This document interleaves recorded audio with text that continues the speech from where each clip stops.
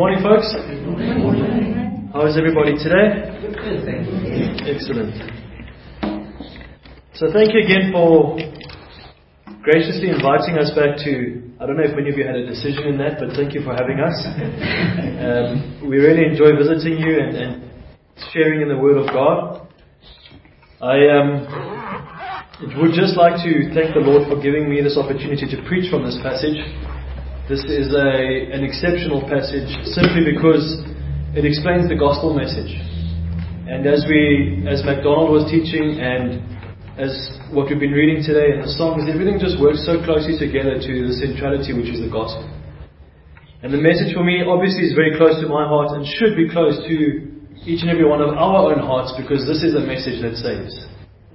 There's nothing else that saves other than the name of Jesus Christ. And so, I'd firstly like to say thank you to the Lord again for giving me this opportunity. And then, I had a friend that passed away this week in his sleep. Very close friend of mine. I'd like to also just thank the Lord for saving him.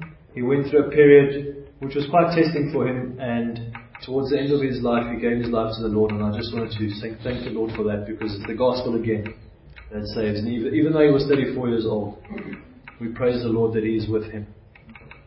In our home groups, we've been covering a book which is a foundational book. It teaches us the foundations of the faith, the fundamentals of the faith. And so we were looking at the 4 different baptisms. And many of you are thinking, what is he talking about? There's 4 baptisms. Yes, there are, but we can cover that at another stage. But in this was one of the passages covered, 1 Corinthians 15. And seeing as though many of you do not know it, I will be back here a few more times to preach and teach from the Bible. So I've decided, by what the Lord laid on my heart, to do this whole passage through the next, I think 5 or 6 visits that I'll have here in the next 6 or 8 weeks. It helps us just be based and grounded in the Scripture. And I know that you're having different preachers coming and teaching, but I think it's important that we go through one passage together. So just before I get started, I'd like to just pray and ask the Lord to guide us through this. Father, we just thank you so much for the gospel. We thank you for the message that Jesus Christ is Lord, that He is Saviour. And we pray that this morning, Lord, each and every one of our hearts are open to understand the truth that is in the Scriptures, and the truth that is Jesus Christ.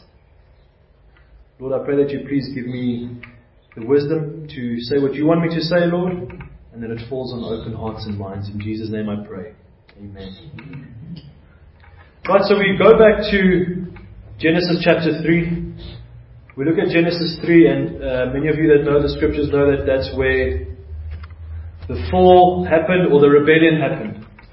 God gave Adam and Eve the whole garden, the whole world to sort of look after, to nurture, to care for. And what happened is God gave them one command. Now the amazing thing is that even someone that does not believe in the Lord knows this command. They were not to eat of the tree of the knowledge of good and evil. That's very important. Because people tend to only look at the good side of things. Don't eat of the tree of the knowledge of good. And I've even heard, what was his name? A guy by the name of Carl Sagan, who was an out-and-out atheist. And he said, why would a loving God, why would a God that has given us everything not want us to know and eat from the tree of the knowledge of good? But he tends to forget the second portion of that text. And the text says that God did not want us to know what was evil. And that was the most important thing. Eve was tempted by Satan into eating from this tree. And I'll just look at Genesis 3:13 to 15. I'm just going to read that to lay a foundation for us. And the Lord God said unto the woman, what is that thou hast done? And the woman said, the serpent beguiled me, and I did eat. The serpent tempted Eve. He tricked her. He made her believe that she can become greater than God. And sort of we can see that also in society today, and has been since the foundations of the world. Verse 14, and the Lord God said unto the serpent, because thou hast done this, thou art cursed above all cattle and above every beast of the field. Upon thy belly shalt thou go, and dust shalt thou eat all the days of thy life. Then the Father says, I will put enmity between thee and the woman. In other words, I'll put hostility between you and the woman. for that disobedience, let alone the disobedience that Adam and Eve had, but also that Satan had in trying to trick Adam and Eve, God was going to put enmity, hostility between thee and the woman. What I find amazing here is that the Lord says, and between thy seed and her seed. Now I know I have covered this lightly here before, but thy seed, not that Satan has seed, but everyone that chooses Satan over God the Father, or over God Elohim, plural Trinity, as the song we shared earlier, or sang together earlier, that is his seed, and her seed will be a seed that is the seed that saves the world. Through the lines of Abraham, through all those, well, from Adam actually, through Noah, through Abraham, right through David, all the way to Jesus Christ. That is the seed that God is talking about here. That seed shall bruise thy head. In other words, Jesus Christ will have an eternal, fatal wound inflicted on Satan. And he will perish and be thrown into the lake of fire, as we know in Revelation chapter 20, around there. And thou shalt bruise his heel. So Satan will bruise Jesus' heel. As Jesus stomps and he gets his final victory. And that bruising was the cross. That bruising was that Jesus would have to go to the cross because of this disobedience. Now what happens is, we look at the prophecies, we look at the Hebrews, how they were saved out of Egypt. Remember, the doorposts had blood painted on the doorposts. And that was the Passover. That was the Passover that was instituted as a shadow to the one and final Passover that Jesus Christ would be.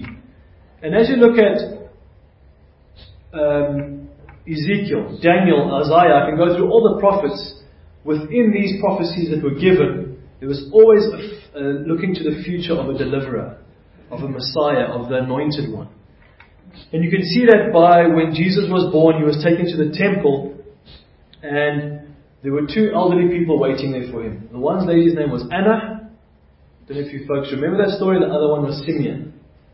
These two people knew the scriptures intricately. They knew that a Messiah was going to come at that time. Because why? They trusted the prophecies of Daniel. In Daniel chapter 9, we see that Daniel says in 9:27 that the Messiah, or 9:24 rather, that the Messiah will be cut off. Now this prophecy was given 500 odd years before Jesus, yet to the day when Jesus rode in on the donkey to Jerusalem, it has been worked out that they would have known exactly that prophecy, that fulfillment date. And that's why everyone was throwing palms down and celebrating, because they knew that this was the Messiah. Yet, for Israel, when God did not deliver Israel through Jesus, politically they thought he wasn't the Messiah. But the scriptures testify to something different. And today we're going to be looking at the gospel message. So, Jesus, as we know, had to be born of a virgin. Otherwise he would have been a sinner, or he would have been born into sin. Now Kelly and I were busy going through this last night and the whole week, just trying to understand this concept, because many people do not understand the concept. But what we have to understand is that Jesus was born 100% man and 100% God. He's not 50-50, because otherwise he'd be a sinner. And so it is known as the hypostatic union, where 100% man would be so that Jesus could represent you and I on the cross. That is why Jesus had to be born as a man. 100% God, because God is sinless. God is holy, God is just, God is righteous, and therefore he had to be both of those in one person. You had many false doctrines coming out of even the first century, where they made us believe that God was half human, that he was that your body that meant nothing, and everything else that was in your spirit meant that it was higher and better than what was your body. But if we look at Paul writing in this exact same book in 1 Corinthians, he looks at the body, and he looks at the Corinthians just abusing their bodies. Because they said, well, we've got salvation, so our souls will go to heaven, but our bodies we can do with what we want. But then my argument is, and as Paul says, that your body is a temple of the Holy Spirit. So you have to honor and cherish your body, because that is where the Holy Spirit lives. So I'm just going to get to 1 Corinthians 15 again. So Jesus is born of a virgin, he's born of Mary. She even says, blessed is she that she could bear the Messiah. Jesus has a ministry by the age of 12. As we know, he's already in the temples teaching. His parents look for him, they get quite angry with him, and Jesus says, well, I'm already about my Father's business. I wish I was about the Father's business when I was 12. But as you found out more recently, about 2 weeks ago, I was not. Praise the Lord. that doesn't matter. What matters is salvation right now. And so Jesus enters his ministry. He goes by obedience to be baptized in the river Jordan. And what happens is the Holy Spirit descends on him like that. And they testify, and God says, "This is my Son in whom I am well pleased."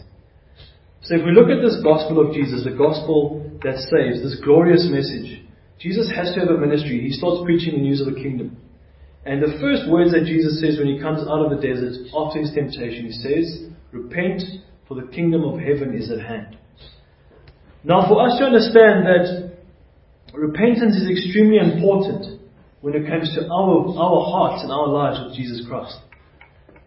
I still have things that are brought up that I might have done in the past that the Lord either wants me to go directly to that person and ask them for forgiveness for, or simply the forgiveness that the Lord Jesus has given me, and I ask for forgiveness of those things. And the problem with Jesus coming and the beauty of Him coming is that we have to understand that we are actually the problem.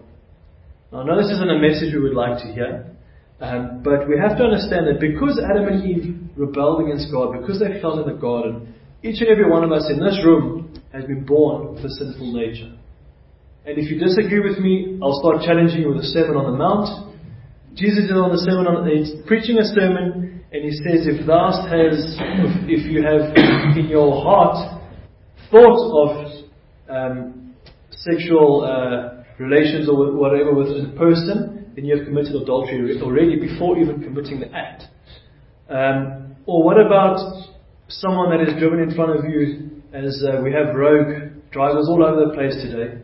I'm sure not many of us have thought, you know what, I'm actually going to go buy that guy chocolate and just say thanks for driving in front of me. We have thought other things, and it's just simply the thought process that gets us and how we understand these things. That is exactly the sinful nature. So if you look at the 10 Commandments, we have to love the Lord our God with all our heart, soul, minds and strength. Now, how many of us have done that before we came to the knowledge of God? None of us. Therefore, that is tainted. We are tainted with rebelling against God. And in Romans chapter 3 verse 10 rather, we can see that the Bible says there is no one righteous, no, not one. And that all have sinned and fall short of the glory of God in 3:23. And that's really, really important to know, because if we do not believe in that sin, then Jesus died for nothing. Then God put Jesus on the cross for nothing. So I want us to understand it, because that's really, really important. When we look at 1 Corinthians 15, we look at the gospel message, we look at everything coming together so intricately in this passage. I know that by the end of this, you'll understand it and you'll rejoice and you'll say, Jean-Ray, thank you for preaching that ugly message in the beginning, because I needed to know. And sin is ugly. Sin separates us from God. Why did God have to send Jesus, and why? Before the foundations of the world, before you and I even thought, or were even a thought, God had already put it in His plan to send Jesus Christ to be our Savior. And if you don't think that's mercy and that's grace and that's love, then I don't know what is. Because ultimately a holy God cannot be around sin. And that's why Adam and Eve were found in their nakedness and they were cast out from the garden. Because they were now back to the beginning. They knew knowledge. They had knowledge now of good and evil. Remember, the evil is the problem. The good is great. God is amazing. Jesus Christ is amazing. The Holy Spirit guides us. That's all good. But we didn't only know that. We came to know that the evil is the problem. And so that's why Jesus Christ in Isaiah 53, the passage unfortunately that is kept from so many Jewish believers in their own rabbinical sides, in their own studies, that they do not know, they do not have Isaiah 53 in their passage. Yet, if we look at the Dead Sea Scrolls, if we look at all those things, He is in that passage. The Lord Jesus is there. The scriptures we use over Easter and over Christmas, and He was bruised for our iniquities, and all those things. That passage, there's proof of that passage. And I saw a video the other day where a guy was walking in Jerusalem with his own Bible, and with the Torah, with all the other ones, but he had Isaiah 53, and he said to people, look at this, what is this? Who do you think they're talking about? And the thing is that after the tribulation is poured out on this earth, Jesus comes back down to earth and He puts His feet on the Mount of Olives. And the Bible says that Israel will mourn for Him as if though they've mourned like they've lost the son. That's how hard they'll mourn. Why? Because they'll see Jesus' wounds from the crucifixion, and they'll know that they missed their Messiah. They missed the Lord Jesus Christ. But for us here that are sitting here right now today, that have either been a prodigal son or a prodigal daughter, how many of us might have given our lives to the Lord 20, 30 years ago, yet have fallen away for some reason? I implore you to please listen as much as what you can. Even to those of us that are born again by the Spirit of God, that have got a new spirit in us. You will rejoice in this message because you know that you've been saved out of something that was leading you to destruction. And those two that might be here today, that have been brought by someone or have come by themselves and do not know the Lord, I pray that you have open hearts and minds to understand this gospel message. So Paul's writing to the Corinthian church. Now we must understand that he's written 1 to 14 chapters, as we know it, before chapter 15. He covers things like factions within the church. I follow Peter, I follow Apollos. You know, that was going on in verse 1 and 2. Chapters 1 and 2 rather. And there were schisms being formed. There was a gentleman there that slept with his father's wife. They were using the Israelites as an example. Paul was using them as an example to show that they mustn't harden their hearts as the Israelites did in the wilderness. And we get to chapters 12, 13 and 14, which you all know is the gifted passages. The gifts, the body, how the body works together. And in chapter 13 we look at love, and all of us love that passage. And there's no pun intended there, but it's a great passage to go through. And then chapter 14 again looks at the gifts. But the most important thing we look at is chapter 15. And I want us to take note of how Paul starts this. He started simply with a word in 1 Corinthians 15 verse 1. He says, moreover. Now you might be looking at me thinking, well, that's great, that's a nice word, what is the importance? But what I want us to understand is that everything that Paul has covered with this church, he's saying there's something great and this is what has happened. This is why chapters 1 to 14 are possible, because of moreover. Moreover, brethren, I declare unto you the gospel which I preached unto you. So this means that they've already received the gospel numerous of times as Paul was commissioned by the Lord. We will see that in a second. But he's declaring it again, he's proclaiming it, he's telling it. And unlike today's mass healing conferences where you go to a place and someone says, I declare that you be healed. And then you walk away and you're not healed. And the guy's like, well, you didn't have enough faith. And I've been to many of these things, not intentionally, just going from invitations to people inviting me to church and going with them. And it gets a bit bad when people think you're almost like a puppet on a string. So they pray for me. Obviously, if you weren't here 2 weeks ago, I've had a spinal cord injury. Praise the Lord, I'm on my feet today. I was declared a quadriplegic, but by the grace of God, He has me where I am today. But when someone comes to pray for me, now I don't all of a sudden run around. Now I don't have the faith. But this body is a testimony to others that Jesus Christ is real. So I don't mind if I have this body until I go to meet the Lord Jesus Christ, because I know they'll be running around and you'll all be wishing I wasn't running around. But this is a testimony to the greatness of God. And so when Paul's declaring something, I believe by the Scriptures, and the Scriptures testify to that, we only declare the gospel message. We don't declare things out of our own will, because we, as I said earlier, are sinners. We do not understand. Yes, the grace of God has taken us away, our sin away as far as the east is from the west. 100% the death and the cross of Jesus Christ has taken our sin away. But we still fall into thoughts that are not godly. We still do things that are not godly. And if I even speak for myself and I'm the only one that has that, that's perfect. But in 2 Corinthians chapter 10, I think it is, Paul says to the Corinthian church again, I encourage you to take every thought captive. Everything that enters the mind that is not godly, get rid of it. Because so we are sanctified by the Holy Spirit to live a godly life. Moreover, brethren, I declare unto you the gospel which I preach to you. The word gospel is evangelion, which is good news. We've all heard that the gospel is the good news. And I do agree, it is the greatest news. Talking about the kids' message earlier, I was thinking about us on our birthdays or when we celebrate the Lord's birth. Whatever the case may be, I've never seen any one of us get a gift and reject the gift. We've never ever said, no, is that a Billabong shirt? No, thanks, I don't feel like having a shirt. We take that gift. We take that present on board. Yet when it comes to the gospel, we think we must now sit and mull over the gospel for 40 days, 50 days, 5 years, however long, but it's a gift. It's a free gift. God the Father, before the foundations of the world, knew that He was going to send Jesus Christ to die for all of us that are sitting here today. And to those that are gathered everywhere, preaching directly from the Bible, not get stuck into that. We'll get into that another time. So now he's saying to the Corinthians, which you also received and wherein you stand. So in other words, he preached the gospel to them, they received it, they acknowledged that they need a Saviour, they have taken on Jesus Christ as their Lord and Saviour, and they now stand in it.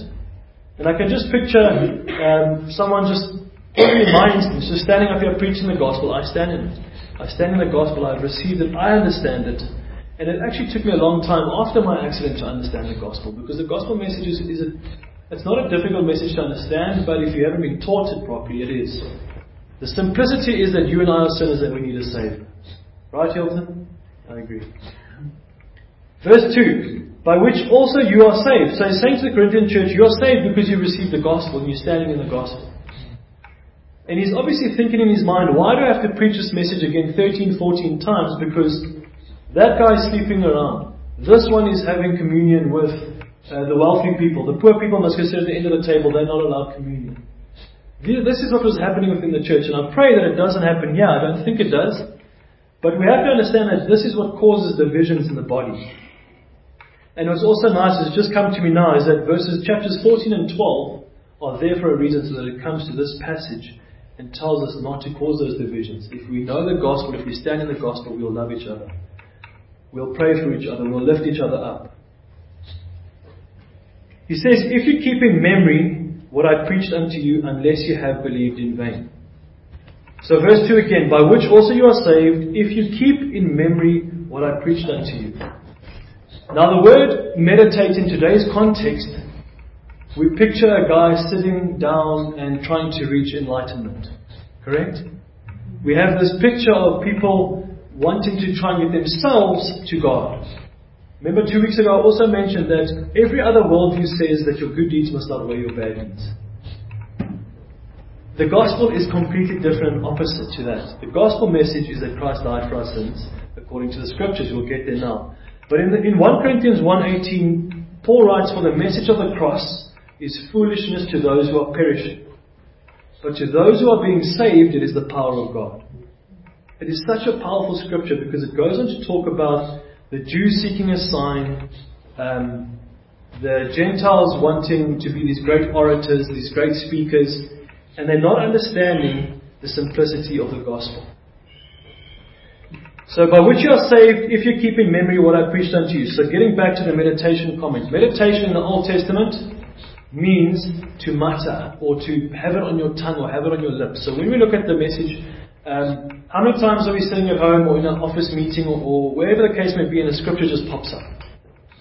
You're meditating on the word, you're understanding the word. You're not sitting there in some catatonic state thinking about where you're going to be next. You're just reading your Bible, you're spending time in the Word, and so the Lord brings that through His Holy Spirit onto our mouths. And that's what it means to have it on your mind, to have your understanding of it, not just to sit, as I say, as all these other people may do. Unless you have believed in vain. So Paul's saying, look, if you're going to carry on this, and I'm going to start wondering about the gospel that I preached because you're believing in vain, your actions are different to what the Holy Spirit would do in us. And what we have to understand with the gospel message is that when Jesus died, He raised how many days after He died? 3 days. And was on earth how many days after that? 40. And then the Holy Spirit was poured out at 50. So in order for Jesus to die, in order for us to receive the indwelling ministry of the Holy Spirit, Jesus had to be ascended, resurrected. In Acts chapter 7, Stephen is preaching a message, the first Christian martyr. He's preaching a message to the Jewish believers, and he was preaching such a hard message, 50 times harder than what I'm telling you now about the sin. And they were so angry with him, they started gnashing their teeth at him. Now, have you ever been that angry? I hope not. But they were gnashing their teeth at him, where they stoned him. And when they stoned Stephen, what happened? He looked up into heaven, and he saw Jesus sitting at the right hand of the Father. That's the most amazing thing. So, where would he get the concept from that Jesus is at the right hand of the Father? Because he knows He resurrected. Because the Holy Spirit was poured out. And that's important for us to remember. When someone gives their life to the Lord, the indwelling ministry of the Holy Spirit has to take place. Otherwise there cannot be salvation, because we won't be sanctified by the Holy Spirit. We won't be taught by the Holy Spirit. Verse 3. For I delivered unto you first of all that which I also received. Now as we know, Paul shares his testimony in the book of Acts many times. He comes before Felix. He comes before these governors. And what does he do straight away? Before anything happens, before they ask him questions, he says, may I speak? And then he shares his testimony. And I think that's really, really important, and we've forgotten that today in Christianity. I go to different barbers that are obviously most of them are Muslim barbers, and I go for obvious reasons, to go and share the gospel and to try and convince religion versus relationship. And many times I just sit in, there's either the music's too loud or the guy just doesn't want to hear. You can feel that the spiritual warfare is quite hectic. But what Kenny reminded me the one day, she just said, remember, when there's a moment that you can't preach the gospel, share your testimony. Share your testimony and just share what the Lord has done in your life. And through that, hopefully, we can start planting seeds. And that's really important for all of us. Never forget the day that the Lord Jesus saved you. Never forget that day. Because for me, it was the most precious day of my life. When I realized who Jesus Christ was, everything else to me seemed futile. It seemed ridiculous. It seemed there was like Solomon says, everything is meaningless. That's really what it seemed like.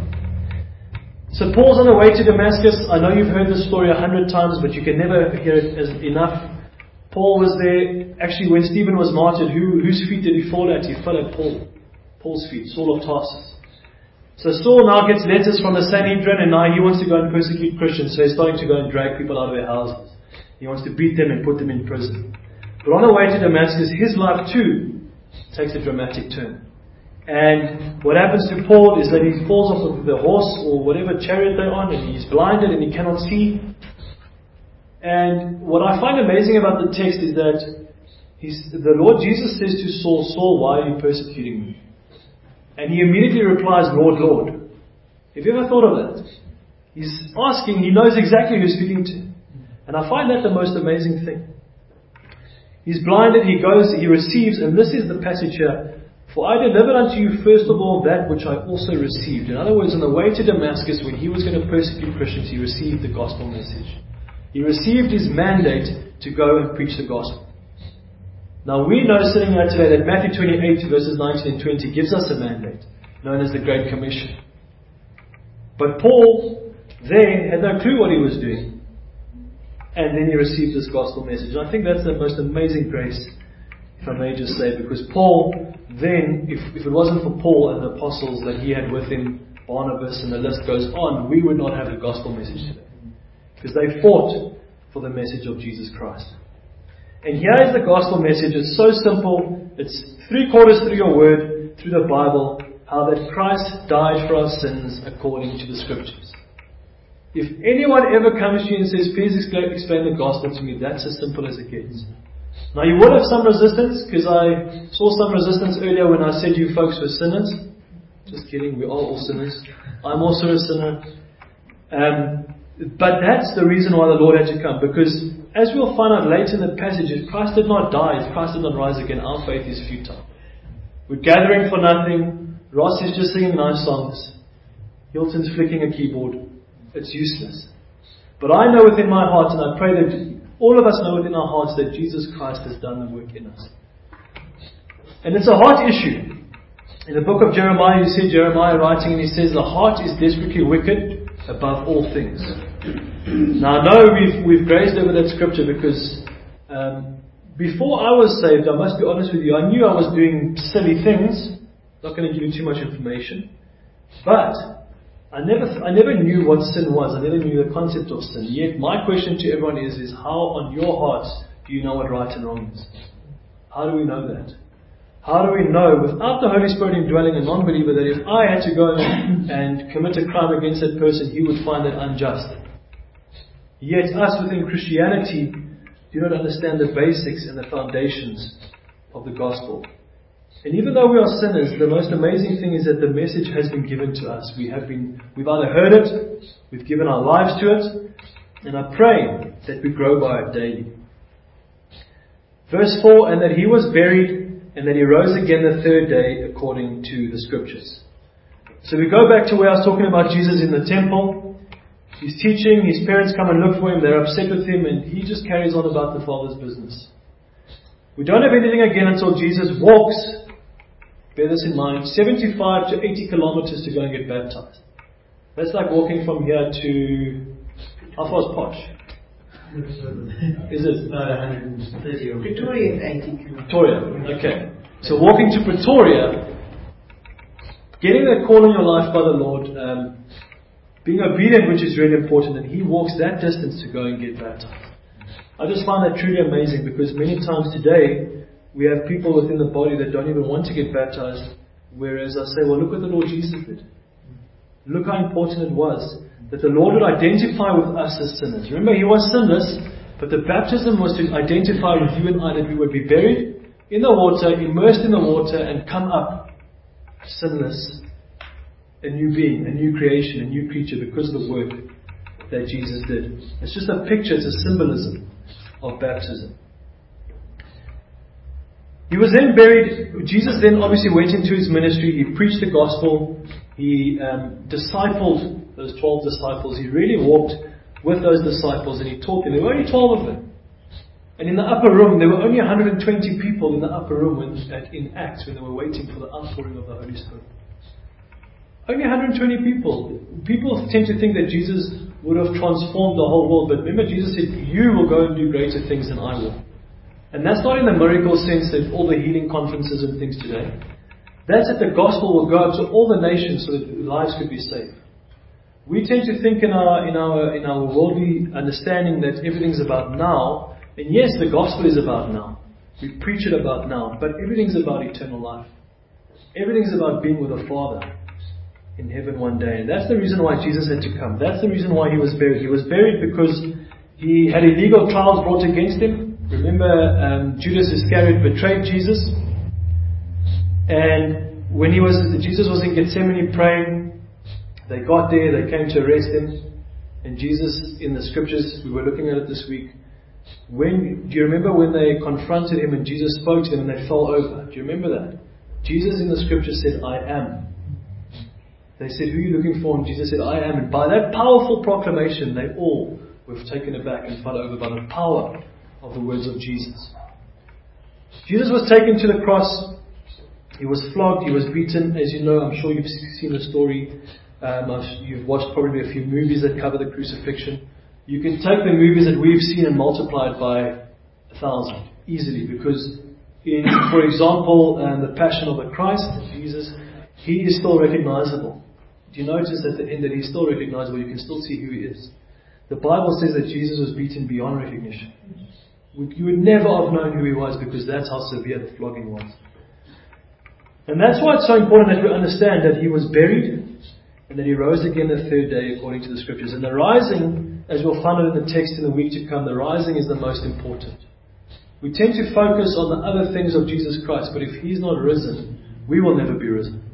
We're still in our sins and we've got no clue what's going on.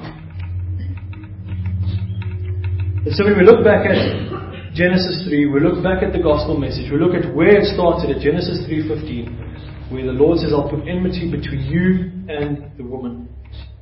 That Jesus Christ would come. Throughout the Scriptures we can see it, that God Himself would send Jesus in His own body, in His own capacity, as God, to come and die for our sins.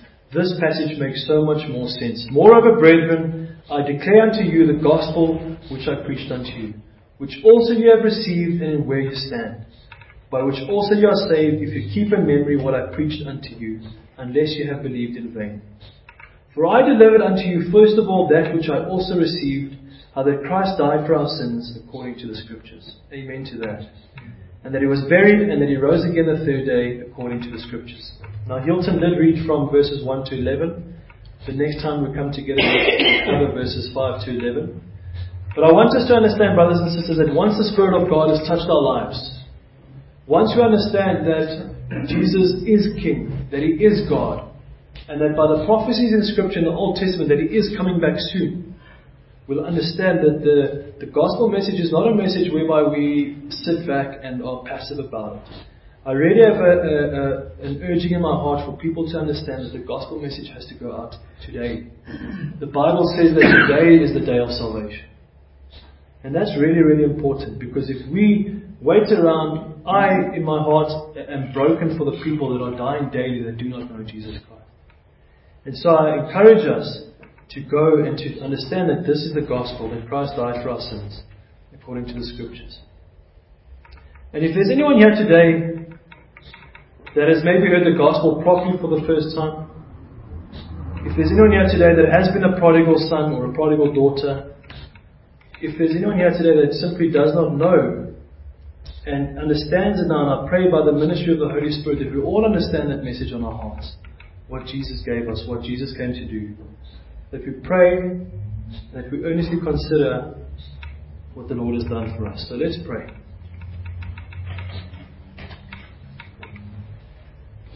Heavenly Father, we thank you for the gospel. Father, we thank you that through this message, lives can get saved. Lord, thank you that you've brought us all out of the miry clay and set our feet upon a rock if we have declared that you are our Lord and Savior. Lord, there are many other worldviews today. There are many schemes and wiles of the evil one. But let me encourage each and every one of us today that the gospel message is the only truth message. I, for one, in my stubbornness, would not be standing up here if that message was not true. I know that Jesus Christ is Lord. And folks, if you've ever placed your trust in someone that is worldly and in the world and lives here, and just trust what I'm saying to you. Believe me when I say to you that this is real.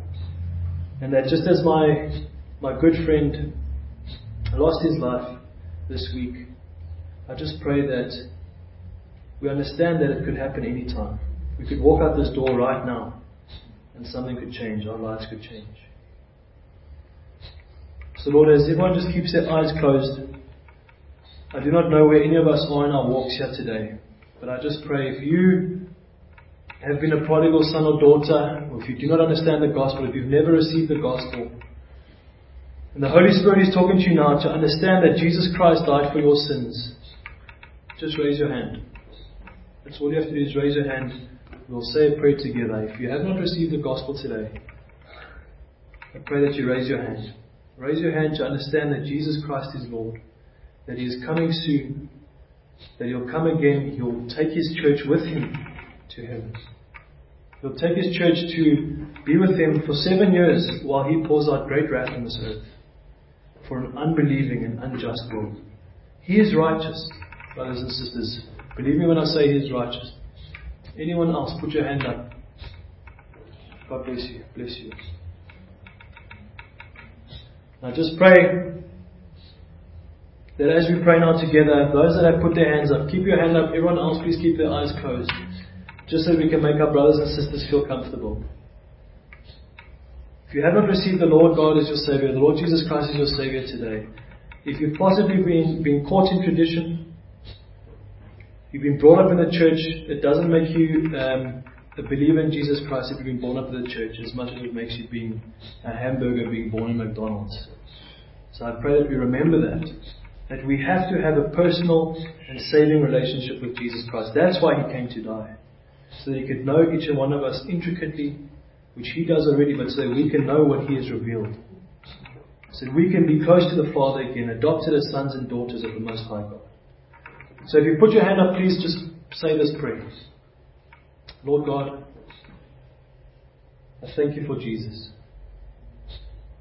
I thank you for the gospel message. Lord, I pray that you just forgive me of my sin. Lord, I am a sinner and I fall way short of your standards, as the word says. Lord, I pray that you strengthen me in a repentant heart for not acknowledging that Jesus Christ is Lord, and I now come to repentance. Just continue to say that in your heart, that Lord Jesus Christ, you are Savior, you are Lord, and that you'll be coming back soon. Forgive me, Lord, as I come into a relationship with you. And I ask that you take me to eternity with you, Lord. Sanctify me and keep me. In Jesus' name we pray. Amen.